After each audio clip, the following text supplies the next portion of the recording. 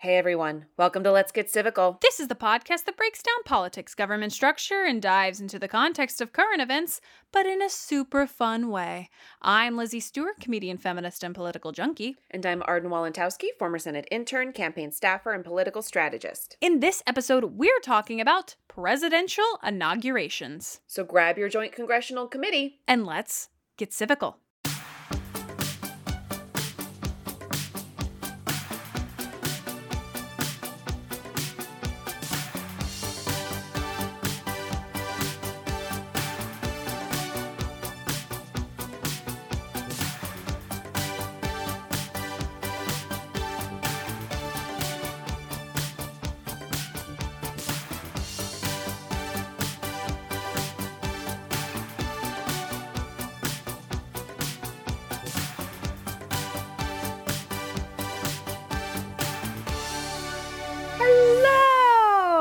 Hello, everyone. Welcome back to Let's Get Civical. I'm Lizzie Stewart. And I'm Arden Walentowski. And what a first week of January it's been. This is not what I wanted. This is not January 2021. This is like December 2020 2.0. I am not ready. I was not prepared. No. Wednesday, I'm sure like all of you, was quite frankly like shaking. I was a little shaken by Wednesday. Because it happened, it seemed like it happened in such a slow boil. Like when I became aware of what was going on, I was like, oh my God, the thing is happening at the Capitol. Like, what started out as a protest, obviously did not end as a protest, but I was like, this thing that I'd known was coming was happening. Apparently, security didn't know it was happening, but I knew that it was coming this day. I was like, it's happening, and I had a very busy work day, so I'm working, and then, I checked Twitter, I don't know, but I checked Twitter, and I was like, okay, so now they're in the Capitol. Okay, that's right. How interesting. And then it was just like this kind of slow burn of of getting more serious as far as like people's lives being in danger. And finally, when you were kind of seeing those images of like the standoff between the security guys like in the literal House chamber versus the people trying to get in, I was like, they're gonna kill them.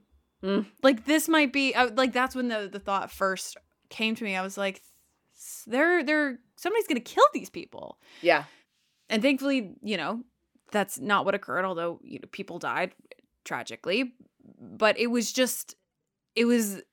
almost, I couldn't really process what was happening and the severity of what was happening until that moment where I was like, wait a second. These aren't just like a bunch of ruckus people who are like just trying to see how far they can go. Right. This is a literal massive crime unfolding in front of me. And and all of Congress is there.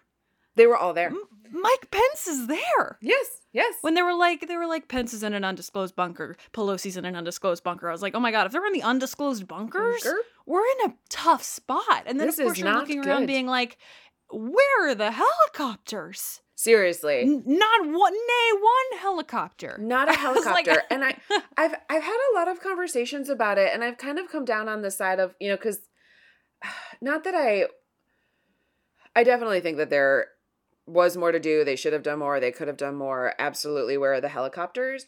But I know there are a lot of, I feel like the people I've talked to about it are like, why didn't they, the Capitol Police have weapons? Why didn't they pull their weapons and all of that? Sure. And why didn't they at the end of the day, it shouldn't have just been them there. That was the whole thing. It's like the National Guard or whomever should have already been there because we all knew that this thing, there's sirens literally going off right now outside my house. So it's like a great underscore for what we're talking about. Love a soundtrack.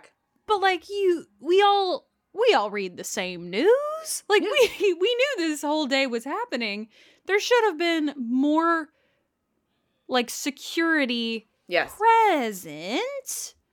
I don't think anybody expected them to storm the Capitol, but just even if within the actual gathering, things turn violent. And it's so interesting because there obviously are the videos of, police taking selfies with these people and, sort of the laissez-fairness surrounding it. And then there's also like really disturbing video footage of cops being harmed like very brutally by the mob, let's call them. So it to have these two extreme experiences happening is also what's like, I don't understand how at the front of the Capitol they're like super chill, whatever, but in the back of the Capitol, like their fellow men in arms are being physically harmed by these people. So it's such a breakdown of I feel like that was a culmination of like, wow, this is the culmination of a complete and total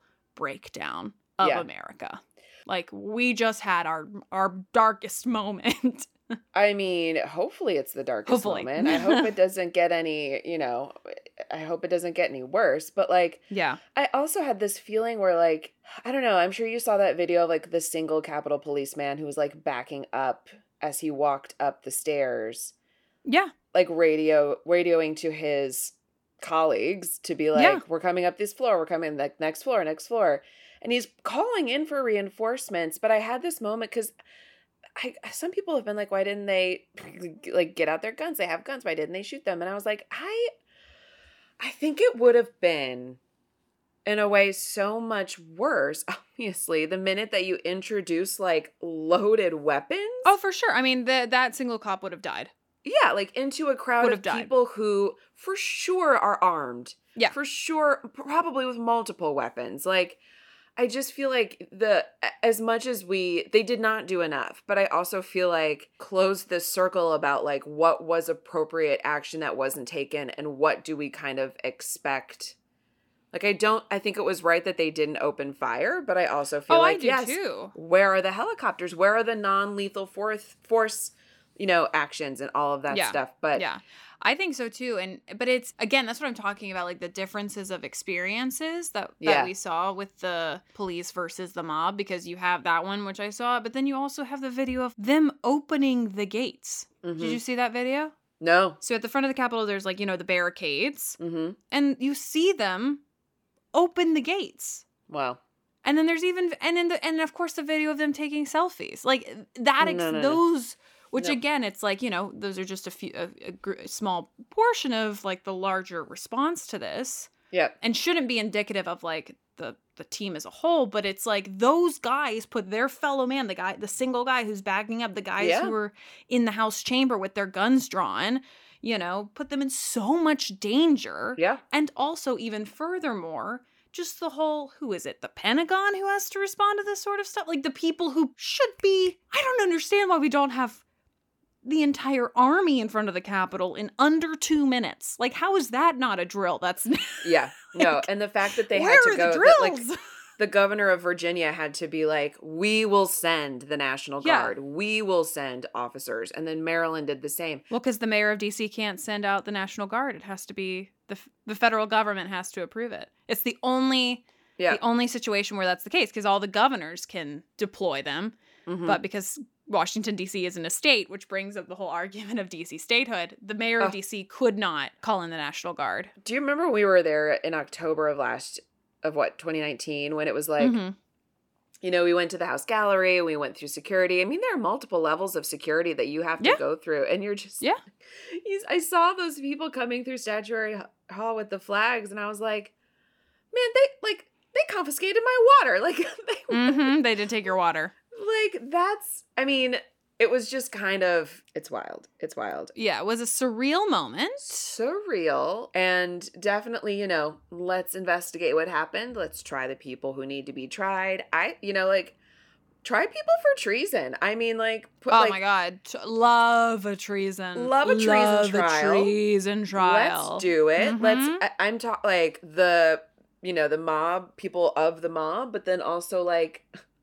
If we investigate and find that, like, there were certain police officers who just, like, opened these gates for these people to come in and they knew what they were, like, do it. I mean, sure. Because sometimes a tactic in politics is, like, if you recognize what's going on and you give it space and you give it voice and you give it legitimacy. But this is not one of those times. This is a time to, like, you quelch the fire. You have to come down hard with force. Yes. Yeah, for sure. Yeah. But yeah, we had talked about, basically seeing if we could do some sort of educational episode about what happened. Right now, the answer is no, not yet. I think there's Not so yet. much still left to shake out, especially over the next week or two. Yep. So we decided to go with another pressing topic that simply we have to do because it is, regardless of if you like it or not, like officially coming up. That is the presidential inauguration of Joe Biden. So we are doing an inauguration episode to talk about how you plan an inauguration, the ins and outs of it. Because, I mean, this whole thing started because they were doing the literal, like ceremonial counting of the electoral ballots. Like, truly... ceremonial, but, like, absolutely required by law. Oh, yes. No, I know. But it's normally just this thing where it's like, it's never changed. Yes. Like, this moment where they count the ballots and because the Constitution requires them to has never changed a presidential outcome. Because it's, once they're certified by the states, like, it's, pretty much done. That's pretty much it, usually. But that, had an obvious a little bit of a delay, but ended up happening, and it's done, and Joe Biden is officially going to be the next president of the United States, which we've known since November, but has been reconfirmed in several different formats. Yep. And that's going to happen on January 20th. So we're just going to talk about, like, what to expect, how it's going to all shake out, inaugurations of the past. And if you hear a helicopter, it is because there is one just swirling around my neighborhood right now. And, they don't know that I'm recording and trying to do a podcast, but here we are. Radio and tell them, Ixnay on the helicopter A. Breaker 99, I'm recording. Please stop. Please cease and desist. So we're working with the elements, and that's just what it is. But let's kick it off. Arden, do you want to talk about the sources for today's episode? Yes. So today we got some stuff coming from the Today Show. I love it. Yes, a first for us, but I'm very excited. An article by Scott Stump. And then we have a Washington Post article, which was the source that we used for all of the Biden-related inaugural ceremony stuff. There's an article by Emily Davies and Matt Visor. And then the other sources are government agencies and various websites. One is the Architect of the Capitol. I love Very involved in this process, the Architect of the Capitol. Obsessed with this. Obsessed. The Joint Congressional Committee on Inaugural Ceremonies. That is so hard to say. Joint Congressional Committee on Inaugural Ceremonies. Yeah. It's the inaugural that's... Yeah. Inaugural is already not an easy word, and I will mess it up several times in this episode, but... So please bear with us. Yep. So the Joint Congressional Committee, and then last but not least, the White House Historical Association had a lot to say about inaugurations, as you would expect. Great. I love it. Well, let's kick it off with just the simple logistics of an inauguration. These notes are coming from the Architect of the Capitol and the White House Historical Association primarily. So shout out to those two. So, kicking us off. The 20th Amendment to the Constitution specifies that the term of each elected president of the United States begins at noon on January 20th of the year following the election. Each president must take the oath of office before assuming the duties of the position. I love that it's noon. It's a great hour for me. It's when I feel my best. Yes. They can sleep in. They won't, but I could sleep in. Yes. Like, there's a lot that can happen. It is a reasonable time really period. Leisurely morning. Yeah. It is not this, like, we're going to do, an address at 9 p.m. because we got to make sure California is still awake for it. No, get up. Honey. No, get up. They can get up early. Rise and shine. Rise and shine. Yes. Constitutional guidelines for inaugurations are sparse. What? I'm sorry. Never in my dizziest daydreams could I even possibly imagine that the guidelines would be sparse, but yet here we are. Offering only the date and the words of the oath. All else is driven by tradition. It's like an improv. Give me a word. Yes. Give me a word. Give me a space. Grocery give me a word. Store, Spatula. soccer ball. Okay. All right. I'm cooking breakfast. After the oath is administered, oh my God, can't say that. After the oath is administered, I'm going to leave it in. The president gives an address, usually one stressing national unity. I would hope so. Like, you got to start off at unity, you know? What else do you talk about? Like, hey, seriously, guys. thank you very much. I'd like to start off by, otherwise you run into like a Frank Costanza situation where it's like, I want to talk about how you all have made me mad for the past. Sure. You know, it's like, I want to talk about my enemies. I want to address specifically my enemies, foreign and domestic. Mm-hmm.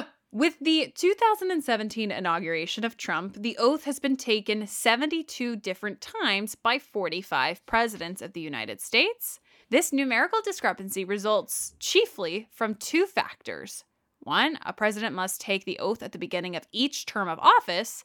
And two, because Inauguration Day has sometimes fallen on a Sunday, 4 presidents, Hayes, Wilson, Eisenhower, and Reagan, have taken the oath privately before the public inaugural settings. So there's wait. Why do they got to take it on a?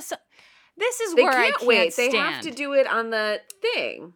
I know, but I'm also like, this is where I can't stand how we are with the Constitution sometimes. I'm like, you guys, you know that they meant for this to be done on a weekday. So, like, just round up. If it's January 21st, no one will die. The Founding Fathers will be fine if you do this on Monday instead of the Sunday. Hamilton would for sure roll over in his grave. And that's fine because he's already rolling over about other things. We've already failed Alexander Hamilton. He's rolled over 18,000 times. I mean, in the grand scheme of things, we've already failed the entire canon of founding fathers. So I think just doing it on January 21st is going to be the least of their worries should they rise from the grave and take a gander at what's going on. Oh my God. Trust me. They're not going to be sitting there being like, and you know what really grinds my gears? That you did this on 21st when we specifically wrote January 20th. Yeah.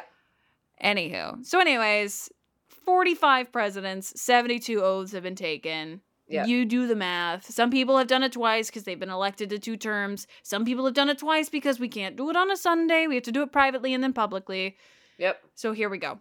Yep. In addition, President Arthur took the oath privately following the death of President Garfield and again 2 days later at the Capitol. That I understand. Like, you know, you have to do it. Like, it's the same with LBJ. Like, you have to do it in the moment. Yep. You know, they died. Like, you can't plan that. That's fine. No. The oaths administered to date have been taken place at the following locations. U.S. Capitol, 55 times. East Portico, 34 times. Hall of the House of Representatives, 6 times. Senate Chamber, 3 times. West Front, 8 times. East Front of Original Senate Wing, 1 time.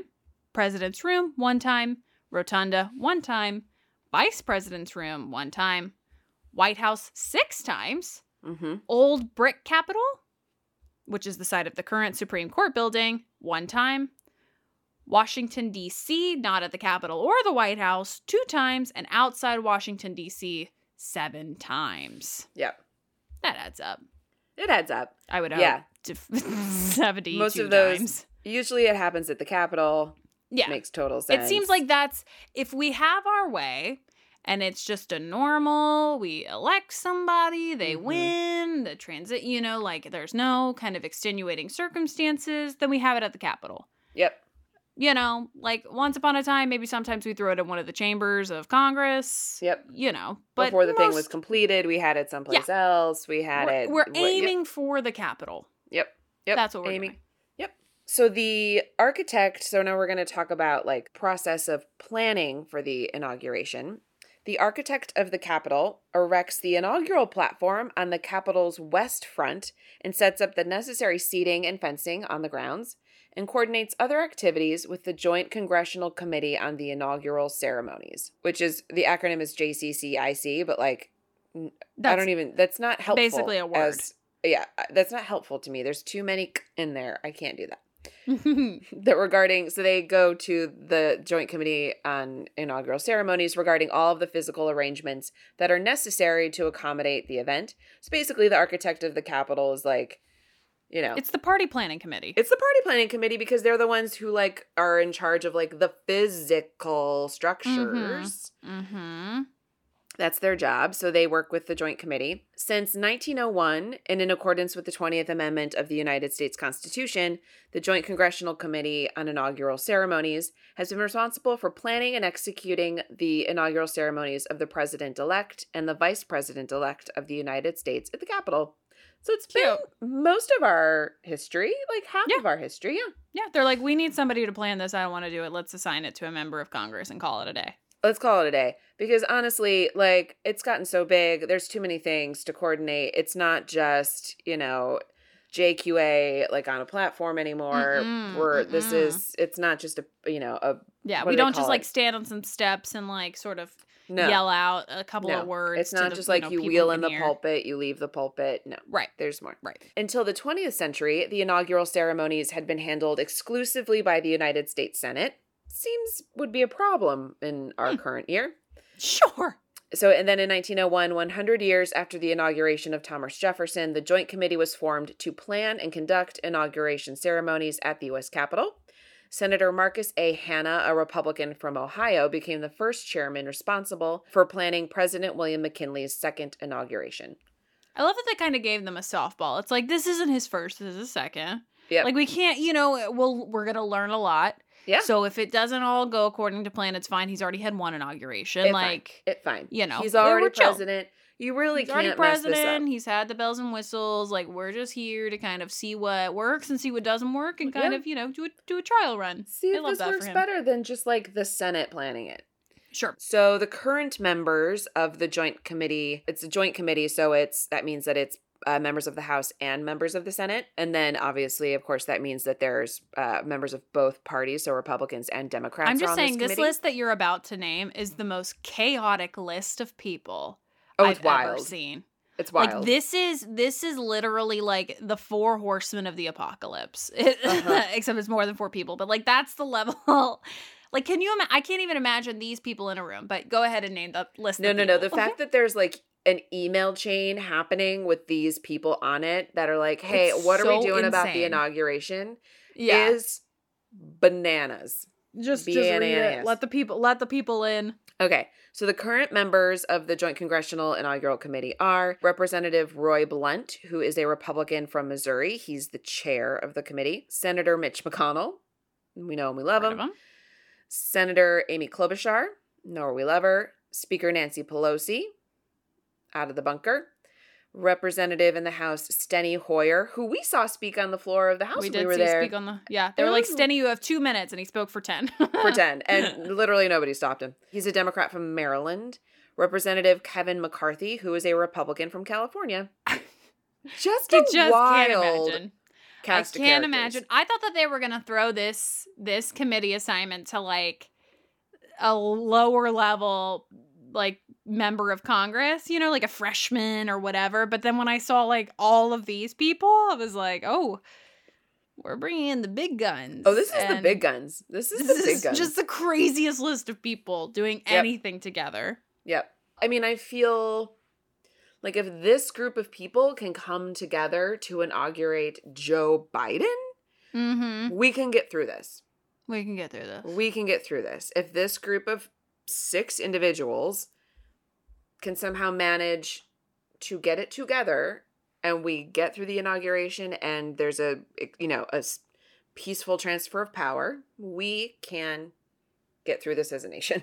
For sure. But you know what frustrates me? And this is just a little tangent that I'm going to go on, because you're right. Like, all of these people, when we see them speak, are on such, like, very opposite sides of the spectrum, right? Mm-hmm. Obviously, like, you have your Mitch McConnells and your Kevin McCarthy's, and then you have your Nancy Pelosi's and Amy Klobuchar. We're talking about very vocal people of their party. Yeah. All of these people, I guarantee you, are very close friends. Oh, yeah. They are all very close friends. So this idea that we are told like, oh, we just need to come together and whatever. It's like, no, you guys are already friends, but you like to pretend that you're not friends because you have to like, and it happens on both sides because you have to like please your constituents and show, oh, I hate the Republicans or, oh, I hate the Democrats. Meanwhile, you are all lifelong friends. You have been friends for decades. Like, you come out and say, you know what, I respect you a lot. Either one. Both ways would be great. It's just, really it's like, do it's that insane. anymore. It's like that video. It's that video of, remember what it was, was it Lindsey Graham or somebody who's in the back of the car and he's talking about, is he talking about Obama? He's talking about like, he's like a stand-up guy. There's like that video. And then there's the video of, you know, John McCain when it's during the debate and the woman stands up and is like he's. When Biden was elected, you know, they were talking about like how he would do. Oh, that's who Lindsey Graham's talking about. He's talking about Joe Biden. He's talking about like how Joe Biden is a stand-up guy. Because they've been friends for like 30 years. And the same with Mitch McConnell. They were like, how is Biden going to deal with the Mitch McConnell majority-led Senate back when, you know, that was going to be the case, although it's not now. And everybody was like, well, they've been very close friends for years. So it's actually, you know, like, obviously there's going to be some, like, roadblocks that are put in Biden's way. But at the end of the day, they actually have a pretty good relationship. And I'm like, then what are we doing?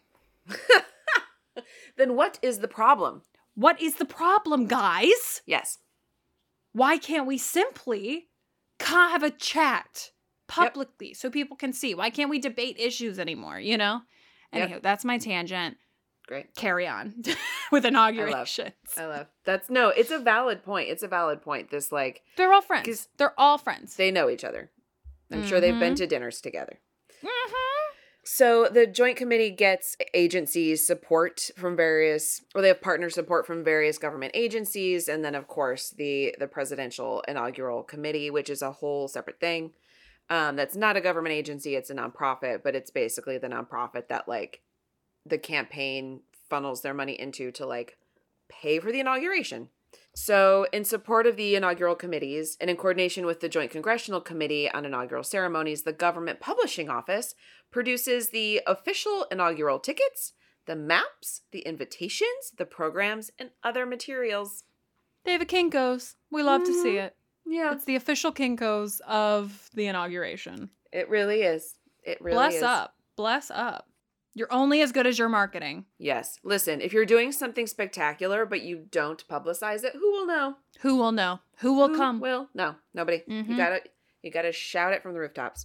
Exactly right. Preparing for an inaugural ceremony involves the participation of every division in the Sergeant-at-Arms organization.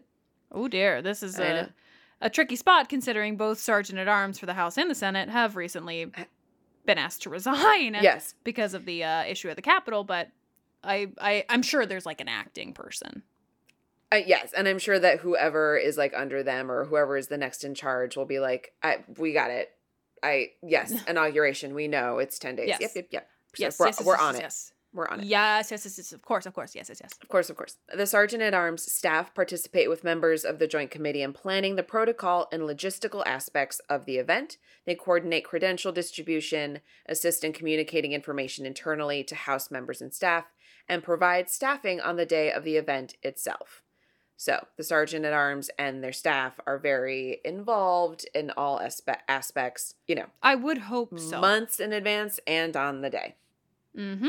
In addition, as a member of the Capitol Police Board, the Sergeant-at-Arms has a key role working with the Senate Sergeant-at-Arms and the architect of the Capitol. The Sergeant-at-Arms, kind of writ large, ensures that security, access, and other logistical arrangements are fully in place in coordination with House and Senate leadership and the members of the Joint Committee. So they're talking.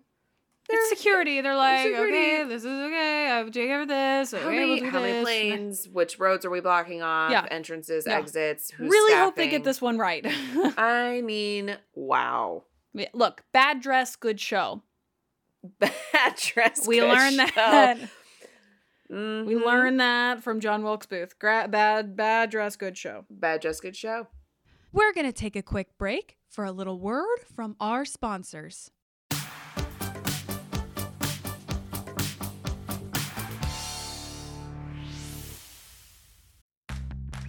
Are you ready to shop?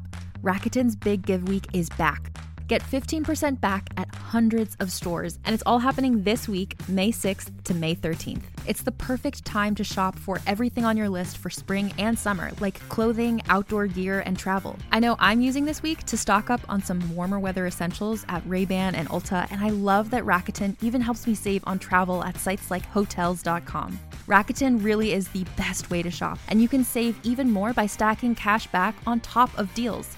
Plus, during Big Give Week, that cash back is bigger than ever.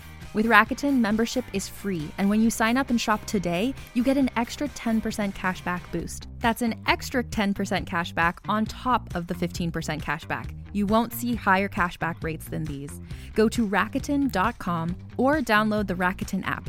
Rakuten. Shoppers get it.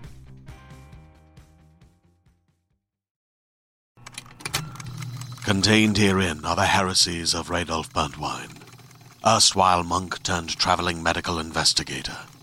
Join me as I uncover the blasphemous truth of a plague-ridden world, that ours is not a loving God, and we are not its favored children. The heresies of Radolf Burntwine, coming January 2nd, wherever podcasts are available.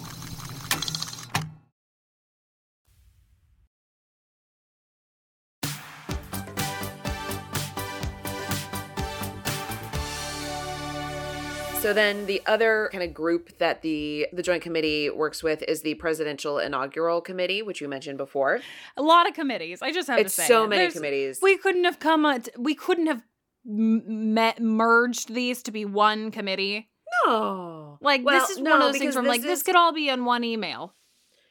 I'm sure there is an email chain that they're all on, but this is the money part of it. Like, I do think it's kind of insane that the person who won, has to pay for their inauguration. I mean, Sure. I get it to a certain extent because, aside from, the literal taking of the oath, which is free, all of the stuff that happens afterwards is, a big-ass party.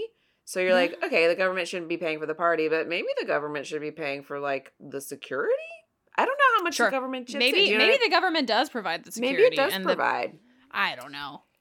Who's to say? They won't tell us that because, obviously that's... It's very secretive. There's very little information about, the actual logistical planning, as there should be. Because we shouldn't know that. We shouldn't know the logistics. No, we don't need to know. We are on a need-to-know basis, and that is not information that Arden and Lizzie need right now. Nobody's called me. And you know what? It's one of those things where people are, the people who say, oh, I want to know if, aliens are real or these secrets.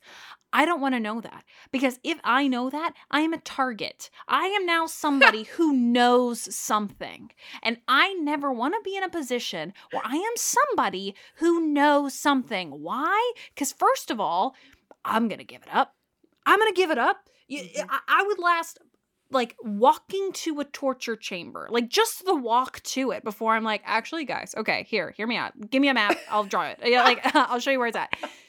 I'm not gonna for God and country. No. I'm so sorry. I am not putting myself in harm's way. Don't tell me anything. Don't tell me any national security secrets. No, Are you joking?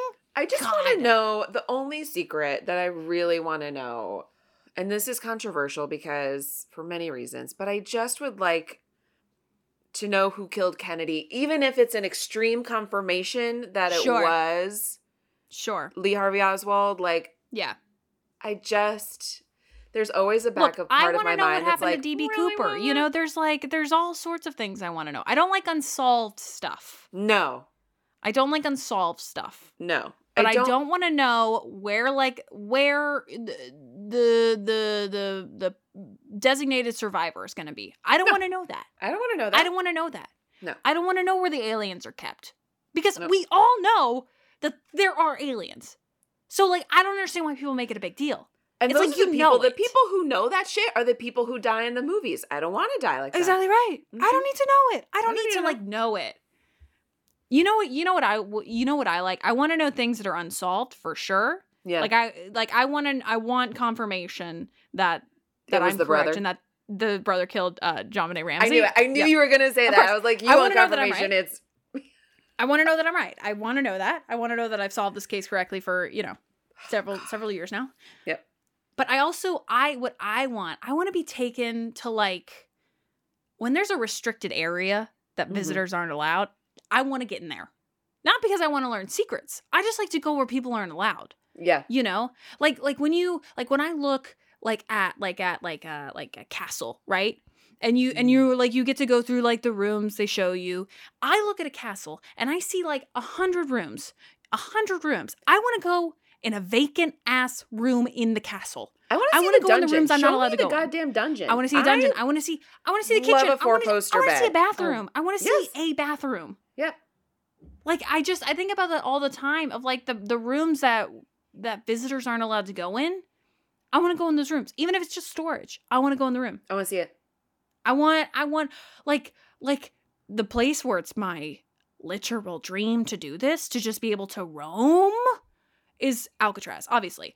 I just want to be given the key to the island and they say, go. What is Alcatraz now?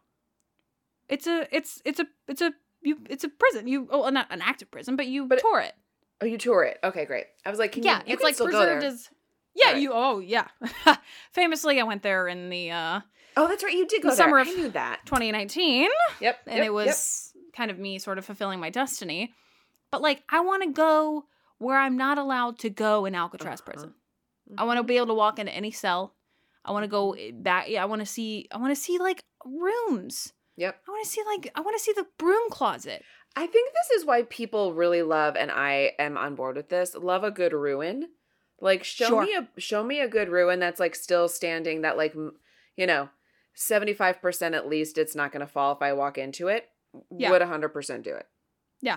Yeah. So I don't want to know national secrets, but I do I haven't, like the U.S. Capitol. I just want to be able to walk around the U.S. Capitol. Not to do anything, not to touch anything, not to take anything, but I just want to be able to walk around into any room where I'm not allowed to go.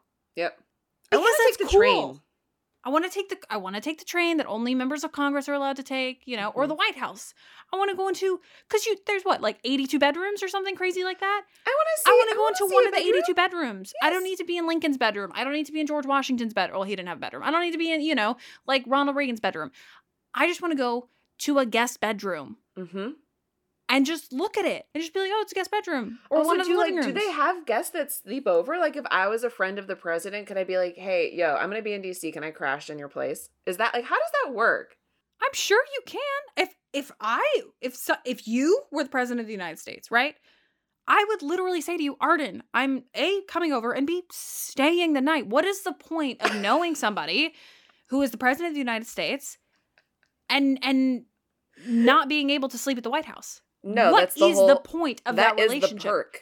From the perspective of the friend of the president, if you currently are a friend of the president, any president that has passed, in the past or in the future, and they don't invite you to stay the night at the White House, they're not your friend. That is a dead friendship. I would invite everybody to the White House if I was president. I would invite you. I would invite people I don't even like, just to be like, LOL, this is where I am now. Like, this is my life now. I would invite everybody to spend the night at the White House. Be a massive party at the White House. Yeah, I do it. So, I don't know. I'm fairly certain people stay at the White House. I hope so. It doesn't make sense for them not to. It just feels like there's so many waste bedrooms. of space. Yeah. Yep. Anywho, back to inaugurations. So we've talked about the government publishing office. We've talked about the sergeant at arms, the Senate sergeant at arms. So now we're back at the Presidential Inaugural Committee, which is a nonprofit organization representing the president-elect and is organized following the November election. The Presidential Inaugural Committee has responsibility for official inaugural events other than those held at the Capitol. This includes organizing and funding the inaugural parade and any official inaugural balls and galas, which # will not be happening this year. No. But usually there are parties. Yes. Fancy. It's a big to-do, and all of that is coordinated and paid for by the Presidential Inaugural Committee. The Joint Committee also works with the Capitol Police. We now know them intimately. The Capitol Police supports the inaugural ceremonies with event security, credentialing, visitor screening at the U.S. Capitol, and coordinating with its numerous local, state, and federal law enforcement partners to ensure that the event proceeds safely and securely as planned. Please let's really focus hone in this on one. this part of it. How are we sure they've worked out all the kinks? It's a good thing we're in a pandemic. That's all I'll say.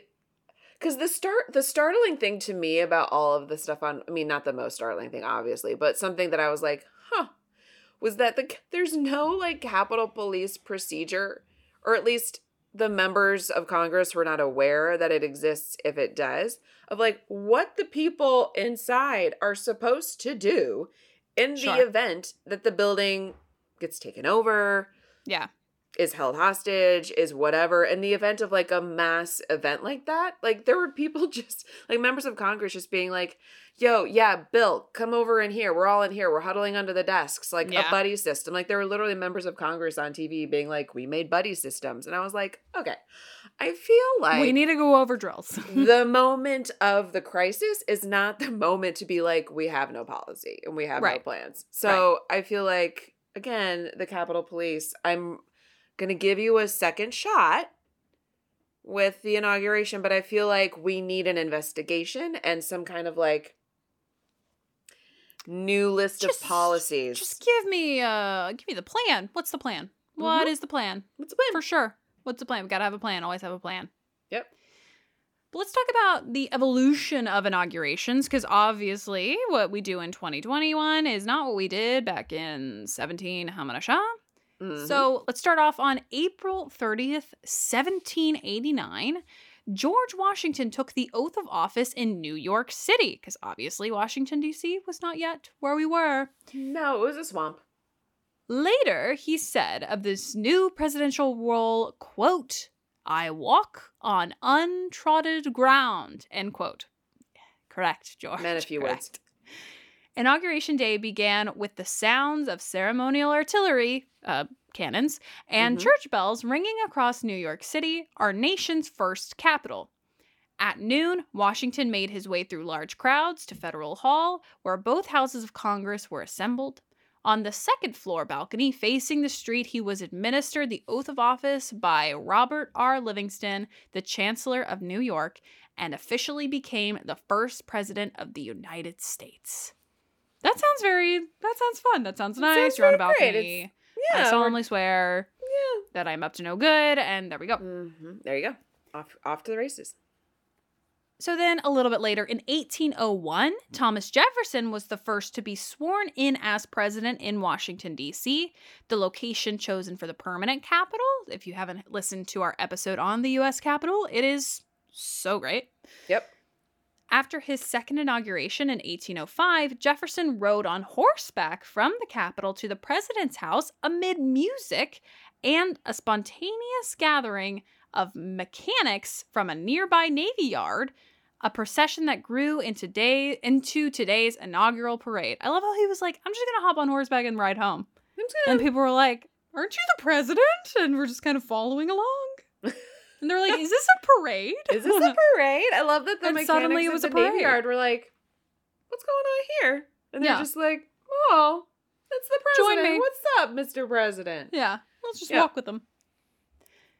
Inaugural events, including parades, have become more elaborate over the years and have evolved into spectacular entertainments. Selection of parade participants is a traditional way for the president to make a statement about his belief, as Abraham Lincoln did in 1865 by inviting African Americans to march for the first time. Yep. Activities have been broadened to include a cross-section of the American population. Receptions, balls, and other public events reflect the president's need to include many diverse groups in the transition of power, even at times officially sanctioned protesters. I don't think we're going to have officially sanctioned protesters this year, but you never know. More than a celebration of one person's rise to power, modern inaugurations validate the Republic's democratic process. Modern inaugural festivities reflect not only the presidents they honor, but also the desire of many Americans to celebrate our nation's rich history and the transfer of presidential power. So this is coming from the White House. That whole thing was coming from the White House Historical Association, which is why it sounded so very flowery and very flowery, nice. This is a very monumental event. It is a monumental event, and, big deal, big deal. Yeah. Especially, I feel like this year. Yeah. Especially this year. This year, 2017 felt like a big year for that, where we just, like a big swath of the country was like, we're going to watched Trump assume the presidency, and it felt like this is the right thing to do, but also I'm having such a hard time doing the right thing. Mm-hmm. Just emotionally, right. I'm feeling conflicted, and then this year feels like, we're going to take it back, but also just democratically feels like that January 20th also is not supposed to be a great day astrologically. So I feel like the planets, the planets are doing things, and I'm just like, oh God, we just have to get through it, really. Just have to get through it. We're gonna do it. So I'm sure that our fair listeners have heard that Trump is not attending Joe Biden's inauguration. Sure. If you haven't heard that, congratulations. Where is the rock you're living under? Vice President Mike Pence has said that he plans to attend the inauguration. Yes. So he will be there. Which Trump will is not be correct. there. Which is correct. The last Republican president George W. Bush is also planning on attending the inauguration. So it's fairly unusual for a president to not attend the inauguration of the newly elected and sworn in president. And the last time that this happened, when a president didn't go, was 152 years ago. And it's only happened 4 times in history, which is kind of amazing considering like all of the tumultuous elections that happened very early on. And, sure. There's that. So the first time it happened was John Adams, 1801. He was the nation's... This doesn't surprise me even a little bit. He was a sad Never got a child. Hug. He was... Never got a hug. No, he was just not welcomed in the world in the way that he maybe needed. He wasn't validated. Yep. The nation's second president did not attend the inauguration for its third president, Thomas Jefferson. This is all coming from the Today Show. Quote, Adams never made it clear why he left the White House at 4 a.m. on the morning of Jefferson's inauguration on March 4th, 1801, but he was never formally invited to the ceremony, according to the White House Historical Association. Well, sounds like a breakup. Sure. Jefferson's win came after an extremely partisan and outright nasty election in 1800, as Adams sought a second term, according to the Library of Congress. Jefferson was Adams' own vice president and defeated him before the House of Representatives broke an electoral tie between Jefferson and his running mate Aaron Burr, making Jefferson president and Burr vice president. A lot of parallels there. Oh, yeah. After that, it wasn't until 1829 when John Quincy Adams, John Adams' son, another one who didn't get a hug, break the generational trauma, my friends. Honestly. Like, hug your children, validate their emotions so they don't stand up in inauguration. Although read this one and yeah. So John Quincy Adams in 1829, who's the son of John Adams, refused to attend the inauguration of his successor, Andrew Jackson, whom he had previously defeated in 1824. I also wouldn't attend the inauguration of President Andrew Jackson. What a dick. Not a fan. Not a fan. So you know what? JQA and I, we don't normally agree on things. He did not get a hug. But you know what? At least he could see that Andrew Jackson was a piece of shit. Piece of shit. Sorry. If you have a precedent about Andrew Jackson, wake up. It's morning. Hello. Come on. Continue. Thank you for that. Jackson won the popular vote in 1824, but didn't have enough electoral college votes to be elected, which left the decision to the House of Representatives, similar to the situation between John Adams, the father, and Thomas Jefferson. The House elected Quincy Adams, which Jackson later called a corrupt bargain, after rumors that House Speaker Henry Clay and John Quincy Adams had struck a deal to elect Quincy Adams as president. So there was a lot of... Look, you didn't play the game, Andrew. You didn't play the game. You lost the game. No, you lost the game. Then in 1841, Martin Van Buren, a Democrat, did not attend the 1841 inauguration of William Henry Harrison, a Whig, for reasons that remain unclear because the two appeared friendly. Maybe he was busy. He was maybe he busy. had a prior engagement, even though this date is on the books. Yes. So, I don't know. Seems like an odd one. Van Buren and Harrison met at the White House twice in the days leading up to the inauguration, including Van Buren hosting him for dinner, according to the White House Historical Association. Van Buren missed watching Harrison deliver the longest inaugural address in history, lasting an hour and 45 minutes. I bet you Van Buren was like, this guy knows how to chat. He knows how to chat. I know it's going to be long. I know it's going to be long. Let's just send him a basket of flowers. But you know that he is a chatty Cathy, and I don't need to sit there in the cold. Because it is January in DC. Hours. Yes. Mm-hmm. Yep. And last but not least, Andrew Johnson, 1869. Johnson is the most recent president to decline to appear at his successor's inauguration after he refused to attend the ceremony for Ulysses S. Grant in the post-Civil War era. What a shock. I know. What a shock. Honestly, like, don't come, Andrew. Don't come. Johnson was a Democrat from Tennessee. He ascended to the presidency after Republican President Abraham Lincoln was assassinated in 1865. His unpopularity in his own party resulted in him not even securing the nomination in the 1868 election. President Johnson and Donald Trump share the fact that both were impeached by the House of Representatives during their one term, and both were acquitted by the Senate. So, some overlaps. Some parallels, and they both won't attend their successor's inauguration. Don't come. Don't come. If you're mad, don't come. Like, I don't know what to tell you. Like, we don't need you there. Don't come.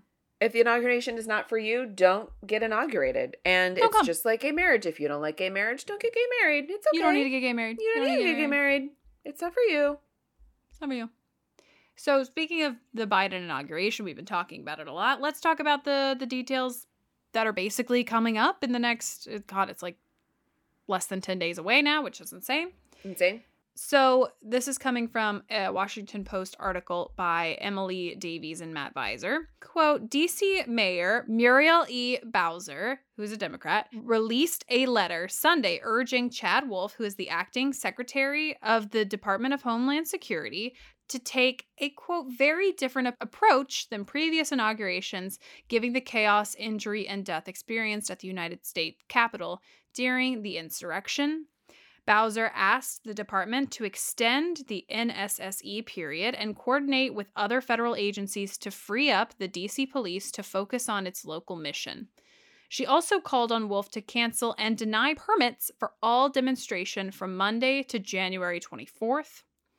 Military officials have erected a 7-foot fence designated to prevent scaling around the periphery of the U.S. Capitol.